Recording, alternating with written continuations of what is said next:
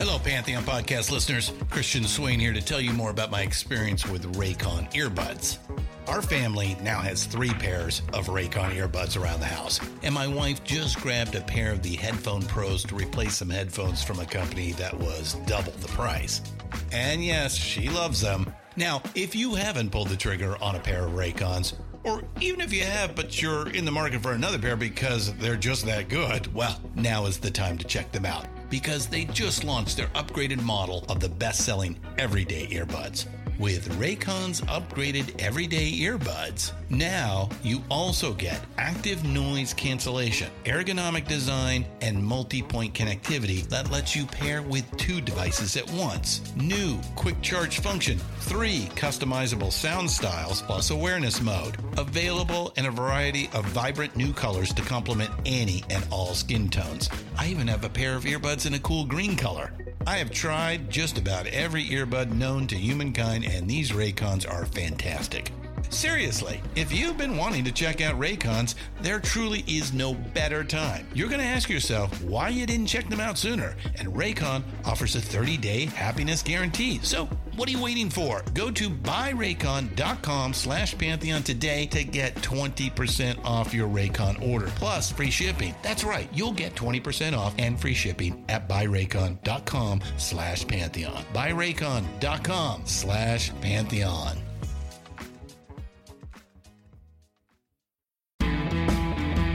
This is This Day Rocks from Vintage Rock Pod. I'm Paul Stevenson. Today is March the 4th, and on this day in 1996, the Beatles released Real Love in the UK. It was a song that was finished off from a John Lennon demo recording. His former bandmates completed the track for the Beatles Anthology project, and it would eventually go top 5 here and peak at number 11 in the US.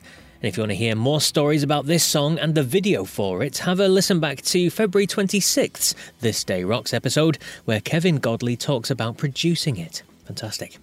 Elsewhere on this day in 1994, Kurt Cobain spent 20 hours in a coma after overdosing on a prescription sedative and champagne. On this day in 1978, Jerry Lee Lewis got a rude wake-up call when the IRS raided his home at dawn. They seized $170,000 worth of vehicles to pay off his tax debt. And on the topic of tax, on the eve of their new UK tour, the Rolling Stones became rock's first tax exiles by announcing they were moving from England to France on this day in 1971. And a few years earlier, this day in 1967, Steve Winwood left the Spencer Davis Group. He would then form Traffic, of course.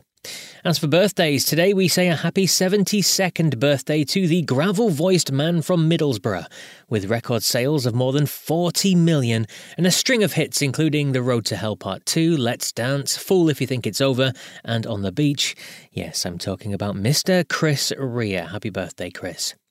And for today's main show, we focus on someone else born on this day, but sadly no longer with us.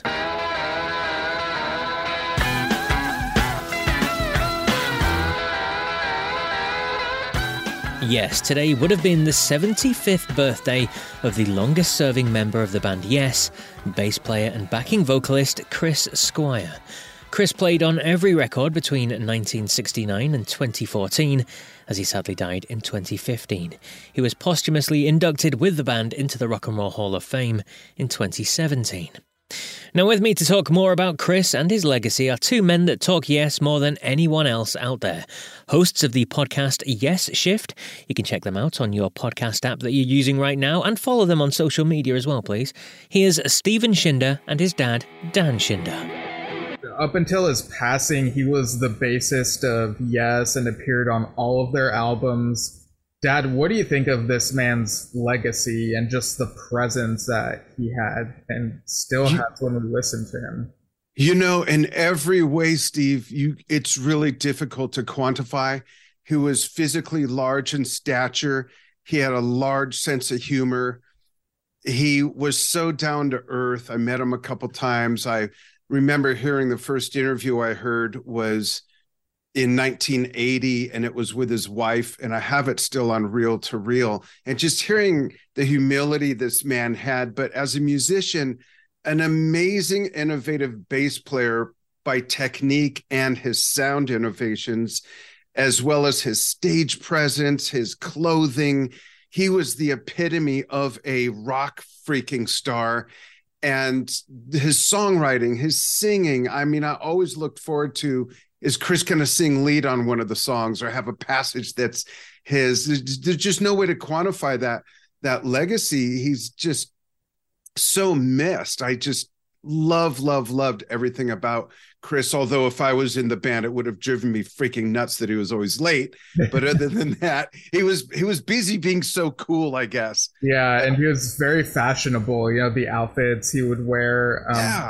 Like watching 9012 Live as a kid, that doctor outfit just always left an impression on me. Of course, he was also nicknamed The Fish, which made the title of his first solo album, Fish Out of Water, very fitting, and he layered it Swiss Choir. And yeah, Fish Out of Water, amongst Yes fans, they generally rate that like way high up when ranking the Yes members' solo albums. Absolutely. Do you have a favorite Chris Squire piece of work? It's hard to say what my favorite is, but one that sticks out automatically is Onward. You know, it's just so beautiful. It's such a great love song. And his vocal harmonies on that are awesome. Part of the Yes choir, you know? Yeah, literally. Yeah, he's so much the Yes sound. I mean, you listen to Siberia Control, Close to the Edge, anything on Relayer. I mean, there's so many different things to exemplify so many different aspects of his playing, and the fact that he inspired people like Geddy Lee, who became one of the top bass players ever, you know, just really helps to quantify what this man had achieved for other people, musicians and music fans. Yeah, so definitely a prog giant whom prog fans and Yes fans will always remember for his wonderful contributions and body of work. Yeah, happy birthday, Chris. Hopefully you're jamming it out with Alan. And I'll be back tomorrow with more On This Day rock goodness. So until then, take care.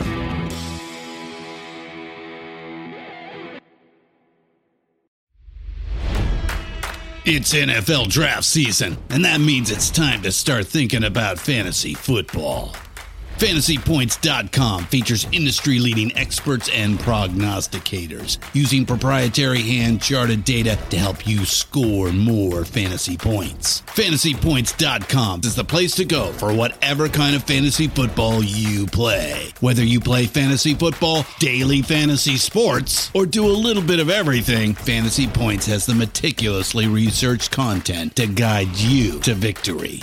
And why wait for the fall? Fantasy Points also covers the new spring football league, the UFL. Join the guru, John Hansen, Scott Barrett, Joe Dolan, and other massive names in the fantasy football universe with an exclusive offer. Use code Pantheon for 15% off any Fantasy Points package, including the all-in package, with access to every article, tool, and data nugget that Fantasy Points has to offer. That's FantasyPoints.com and code Pantheon for 15% off at Fantasy Points. FantasyPoints.com, code Pantheon. Score more fantasy points.